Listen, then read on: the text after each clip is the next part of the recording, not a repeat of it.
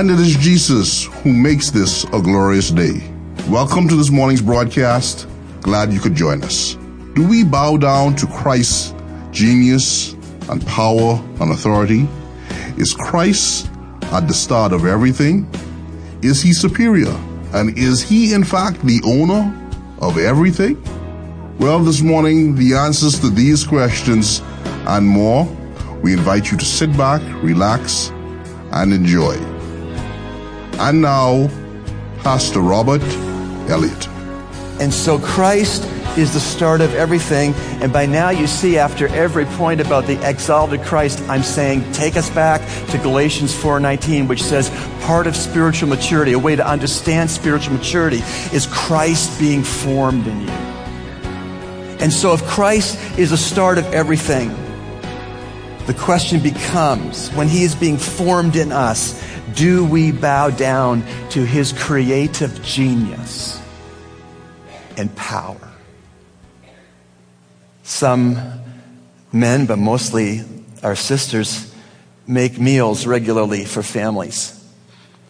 Do you think that every time you make a meal, you create a meal, you could think about Jesus Christ being the start of everything?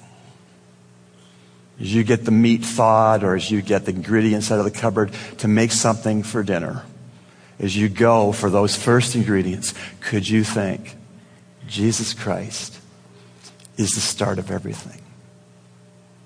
He's the start of my salvation. He's the start of my sanctification.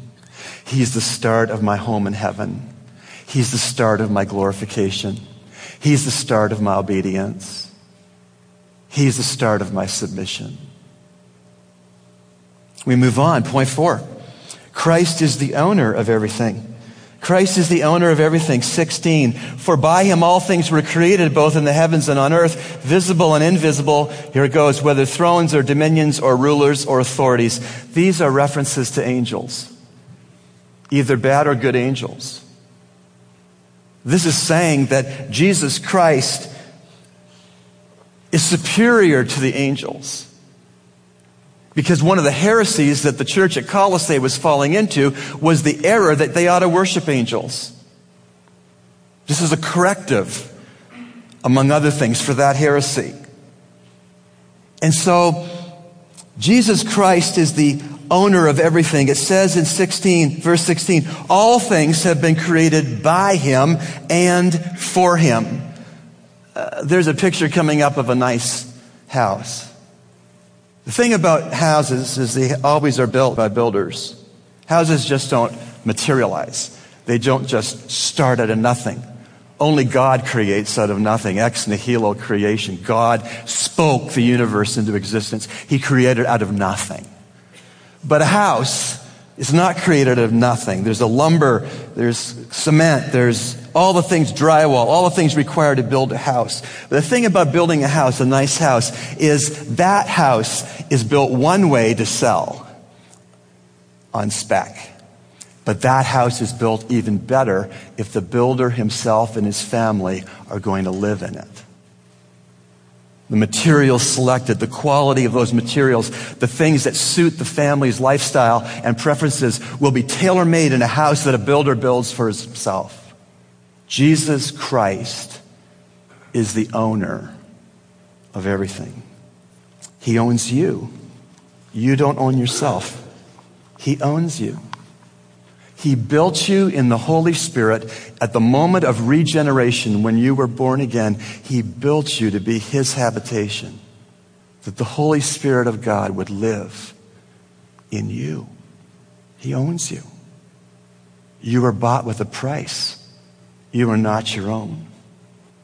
Whenever you see the word owner, owner's manual, other context, when you see the word owner, do you think you could remember that I am not my own?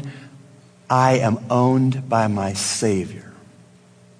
And just like the builder who builds that house for himself owns it and can use it as he sees fit, when you and I are owned by Jesus Christ since conversion, and he is Lord and Savior, but also Lord, then he can use you as he sees fit.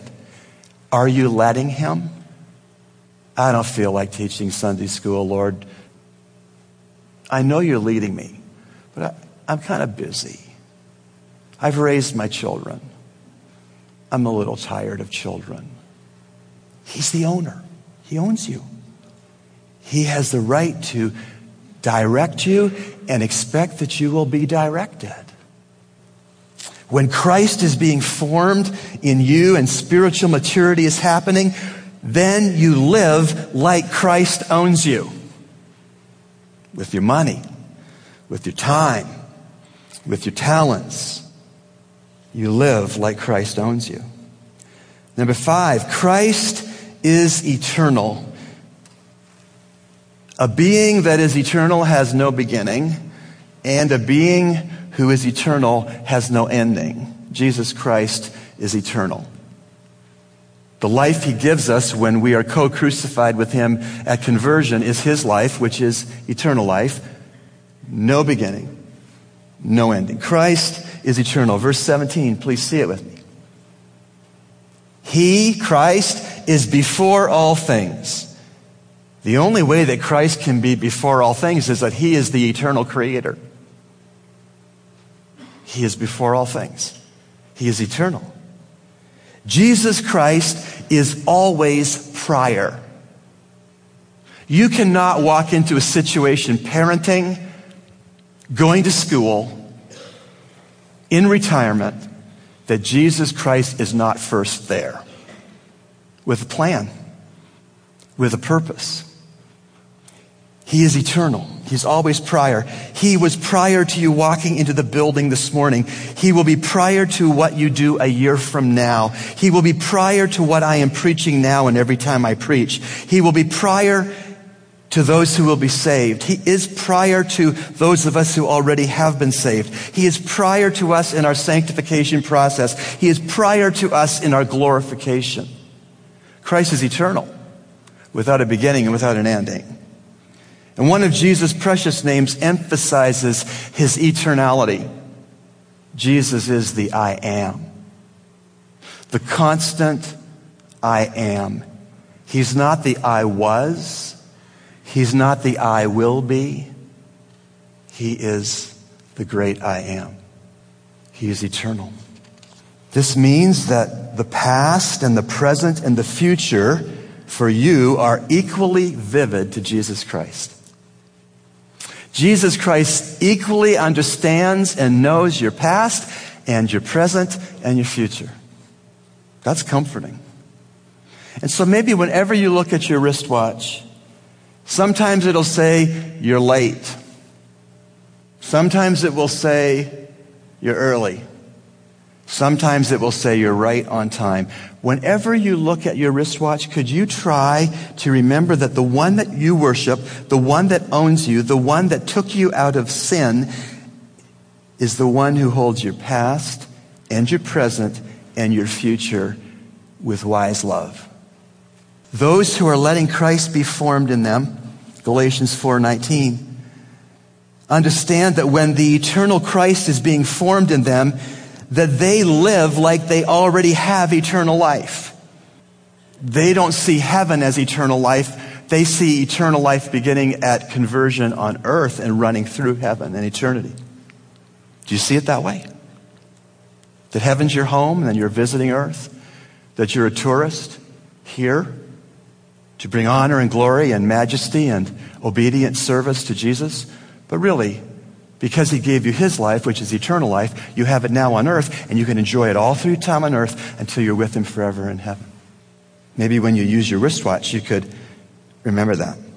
Sixth and last this morning, Christ is the sustainer of creation. The second part of verse 17. He is before all things, and in him all things hold together. And in him all things hold together. In Christ all things hold together. That is to say, Christ is the sustainer of creation. Deism is a belief system with a very low view of God's involvement in his creation. Deism believes that the Creator God is like a watchmaker. That God created the universe, planet Earth, nature, and people, but then he walked away from it all. He set it up as a watch, the deists say, and just let it tick. And now he doesn't intervene, according to the deist viewpoint, in personal lives, in creation, and in anything. He's got a spectator posture over his creation. That's what deists think, but that's not what the Bible teaches. The Bible teaches that the personal Creator God created everything that was created, but he holds an interest in that creation. He sustains it. He holds it together. And the implication is if he didn't hold it together, it would come apart. Would your life come apart if Jesus Christ didn't hold it together? Are you tired of trying to hold your own life together? It's very exhausting to hold your own life together. You were never meant to hold your whole life together. When Jesus became your Savior and your Lord and your friend and gave you the Holy Spirit so you would not be an orphan, he promised to hold you together. He is before all things, and in him all things hold together. I've told you before that in the war in Vietnam, they used helicopters. I'm told that the mechanics who worked on those helicopters called the massive nut on the top of all the rotor blades the Jesus nut, because they understood that as the nut held the rotor blades and the gear drives and such in place so the helicopter could fly, Jesus holds believers' lives together so they can work. Jesus holds local churches together so they can be unified and about God's purposes for God's glory. He is the creator of all, the firstborn over all creation. And he is before all things, and in him all things hold together. Without him, stars lose their places in the galaxies. Without him, oceans overspill their shores. Without him, atoms collapse. Without him, life on earth is unsustainable.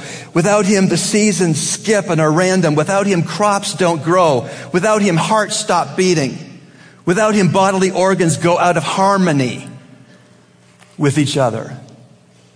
Yes, the Lord Jesus Christ holds all things together, and he holds them together well. Let him hold you together. Maybe an application point, and this is so weak compared to what we've just learned, but a staple. Maybe when you see a staple holding pages together in a certain order so they can be read, they don't get lost. Maybe every time you see a staple, you could think that my Savior, my Lord, my Master holds me together, my marriage together, my children together, my church together, my world together, my universe together. So we've climbed halfway up the Mount Everest of teaching about Jesus Christ as found in Colossians chapter 1. We're halfway up the mountain. God willing, we'll get up to the top next Sunday. But I hope you're enjoying the view. I hope you're enjoying the vista of what you can see about Jesus in this passage. And I hope it will make a difference in your life. We have some homework. See a photocopier or a photocopy? Remember that Jesus makes God visible.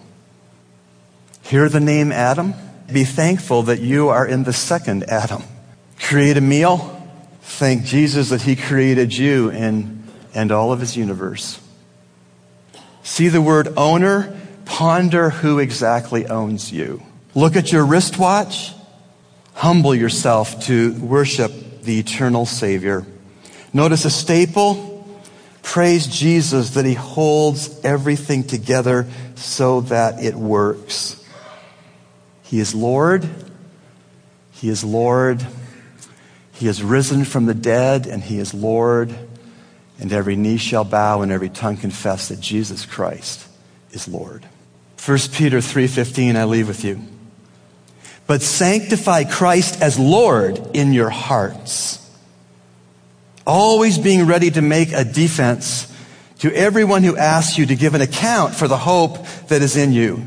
Church family, sanctify Christ as Lord in your hearts. Let Christ be formed in you. Lord Jesus, be formed in our lives. Strip away sin, strip away self. Be formed in us. For we pray this in your beautiful name, which is a strong name. Amen. And now, today's personal God story. Hi, my name is Christopher Cartwright. I was born right here in Nassau in 1989. For the first 7 years or so of my life, I was what we call an MK, a missionary kid, and later on a PK, what we call a pastor's kid. Those 7 years, 3 of them in Rumkey, right there in the Bahamas, and the other 4 in New Hampshire in the United States. As a missionary kid, I was in a small bubble of believers. My parents worked for a ministry called His Mansion Ministries. My mom worked with women who experienced some form of abuse, whether it's drug or sexual abuse. And we lived in a large home with myself, my brother, and my parents, and about 15 women who lived upstairs, and we lived downstairs. So my upbringing was unorthodox, to say the least. And my father worked with men who had come off the street. Some had been victims of abuse. Some had been on drugs. Some had just fell into bankruptcy and depression. And they all came to this ministry to seek counseling. And they were counseled, put to work. They had devotions, and they went through rehabilitation, put into a schedule where they had to study the Word and learn about the Lord. After that, we moved back to the Bahamas, where I was taken out of that little bubble that I was used to for the first 7 years of my life, and I was put into a private school here in Nassau. My parents came back to Calvary Bible Church, which was the church that commissioned them as missionaries in the first place. And the next 7 years of my life and beyond was basically living at Calvary Bible Church. We were there every time the doors were open. My father eventually became one of the elders there. And so, although not in the same bubble as the first 7 years, I still was surrounded by and immersed in the scriptures and other believers on a weekly basis. And like most PKs, pastor kids you may have met, you know, they say pastors' kids can be some of the worst kids you know, or some of the most two-faced kids you know. And I was one of those. I was one person in school, another person at church. Because, you know, he's in a constant struggle to be cool in the eyes of his peers. And peer pressure was certainly something I dealt with in high school and gave in most of the time, throughout most of my high school. Although my friends knew that if they were going to hang out with me or spend the weekend with me, that they were most likely going to have to go to church at some point. And most of them were cool with it. I had some really good friends, but, you know, they would come and we would go to youth group or we would go to church. But at school, I was a completely different person. And I probably did a terrible job of being a Christian example to them. But being that person, I still knew that this was not a way I could live forever. I knew I had to get serious at some point, that, you know, you can't fool people forever. You have to get serious. I knew Jesus was someone that demanded either all or nothing. He was not into the lukewarm thing. I had learned that much from youth group. And so upon graduating from high school in 2007, I did not decide upon a college right away. And both my youth pastor and my older brother went to a Bible school in New York called Word of Life Bible Institute. And so since I did not have a college to go to yet, I said, well, hey, you know, I'll head up there and, you know, kill some time. But the Lord had very different plans for me. Up there, I learned more about the scriptures. We got deeper. And not only did I learn that the Christian life is not just a set of rules, which is basically what I had been living before, but that Jesus was a person that entered history, came to save souls, that he had left us with his word that he has preserved over the years, and that those scriptures are alive and they're living. And if you study them and if you live by them and if you meditate on them and if you apply them, then you will grow in him. Because before that, I had basically, lived a life where I feel many listeners may be living, where you placed faith in Jesus. You prayed a prayer back in the day, and you may have even been sincere. You weren't just afraid of hell. You may have actually placed faith in Jesus, but after that, you just kind of continued to live on a life of living rules, and you never got deeper.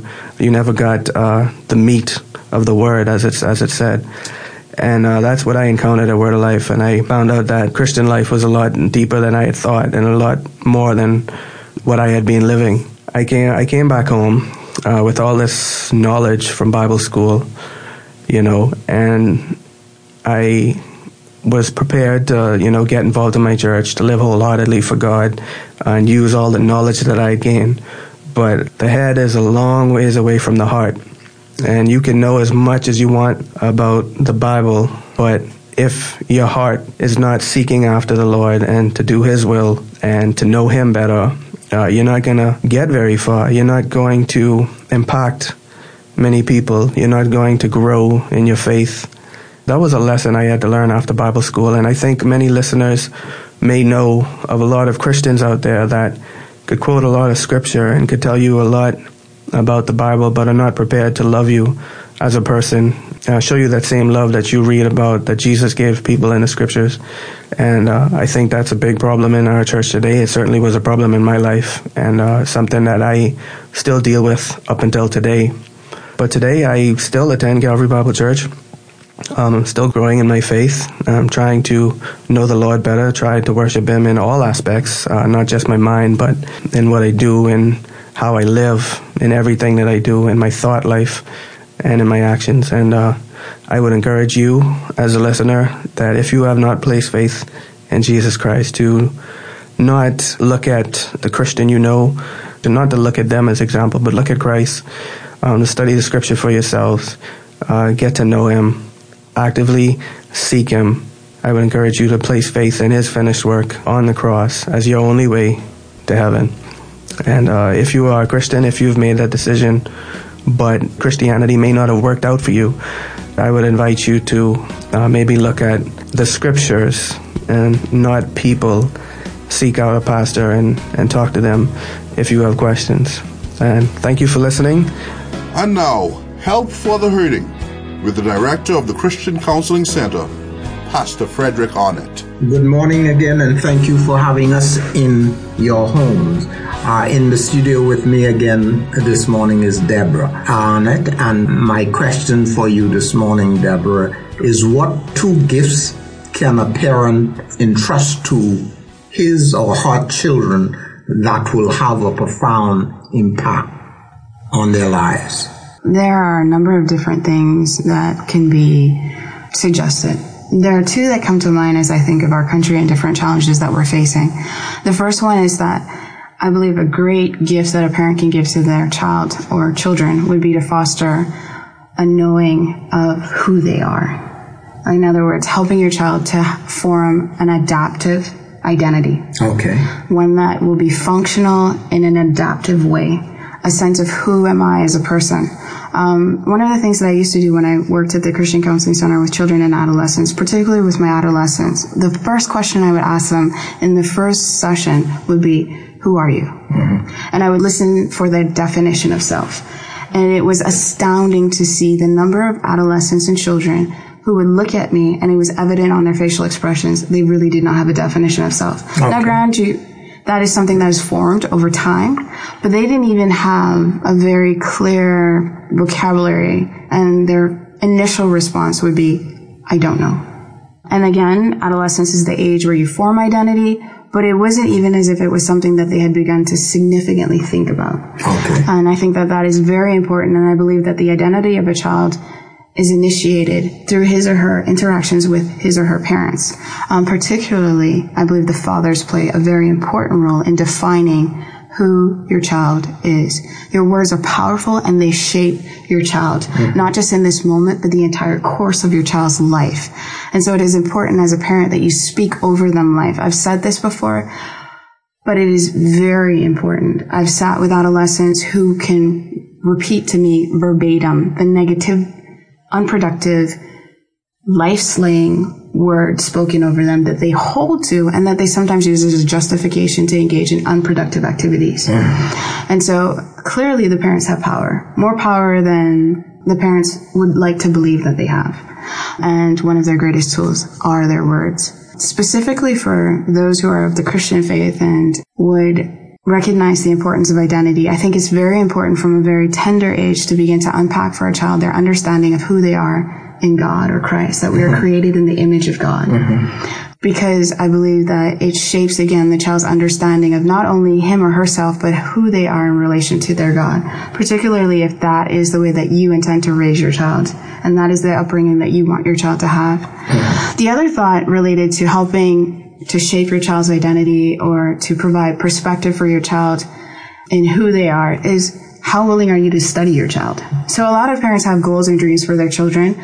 They have a lot of thoughts about what they want their son to be that they've been thinking about before they even conceived the child. But there aren't a lot of parents who articulate an intimate intent to know their child. Again, to refer to the Christian community, a lot of individuals will assert that this is a gift from God, that this child was given to me by God, that God has a purpose for this child. But they're not spending time observing the child's passions, strengths, interests, skills, and then feeding those passions, strengths, interests, and skills. Sometimes the parent will promote a specific passion, or they will zone in on one that they identify with and vicariously try to live their life through their child. And they don't seem to honor the parent, that is, the distinctive makeup. You know, as a mom, I am so-and-so, this is who I am, but my daughter, Grace, this is who she is. And God has a specific purpose for her. So a lot of times you'll find parents trying to create or craft a carbon copy of themselves through the life of their child, or correct mistakes that they made over the course of their life through the life of their child. And I think it's so important to know who is this individual that God has entrusted to you, and then help them to form a sense of self. Do you think this is the reason why we are encouraged through the word to bring up the child in the way he or she should go? Because they're different. You can have a dozen children and you won't find two of them alike. And you can't discipline them the same way. Is this one of the reasons you think we need to get to know the child so you can deal with them as individuals rather than as children? I think that is the beginning of it, and I do believe that is an important part of what God was articulating through the author of that text. It is important to understand and know His purpose for the child above all else. And so I'm not in any way advocating that you just let a child tell you how he or she should live his or her life. I am saying, though, you be intentional in knowing the skills and the giftings and the abilities that this child possess, and that are adaptive and healthy, and you promote those things so that they become the individuals that He predestined for them to become. Okay. Thank you very much, Deborah, again, and we will pick up from here next time. You have been listening to Echoes of Calvary, a radio ministry of Calvary Bible Church, Nassau, Bahamas. Our morning worship service begins this morning at 11 a.m., in the sanctuary located on Collins Avenue. We encourage you to join us. Feel free to write us at eocradio@gmail.com or P.O. Box N1684, Nassau, Bahamas. And remember, everyone needs a Savior.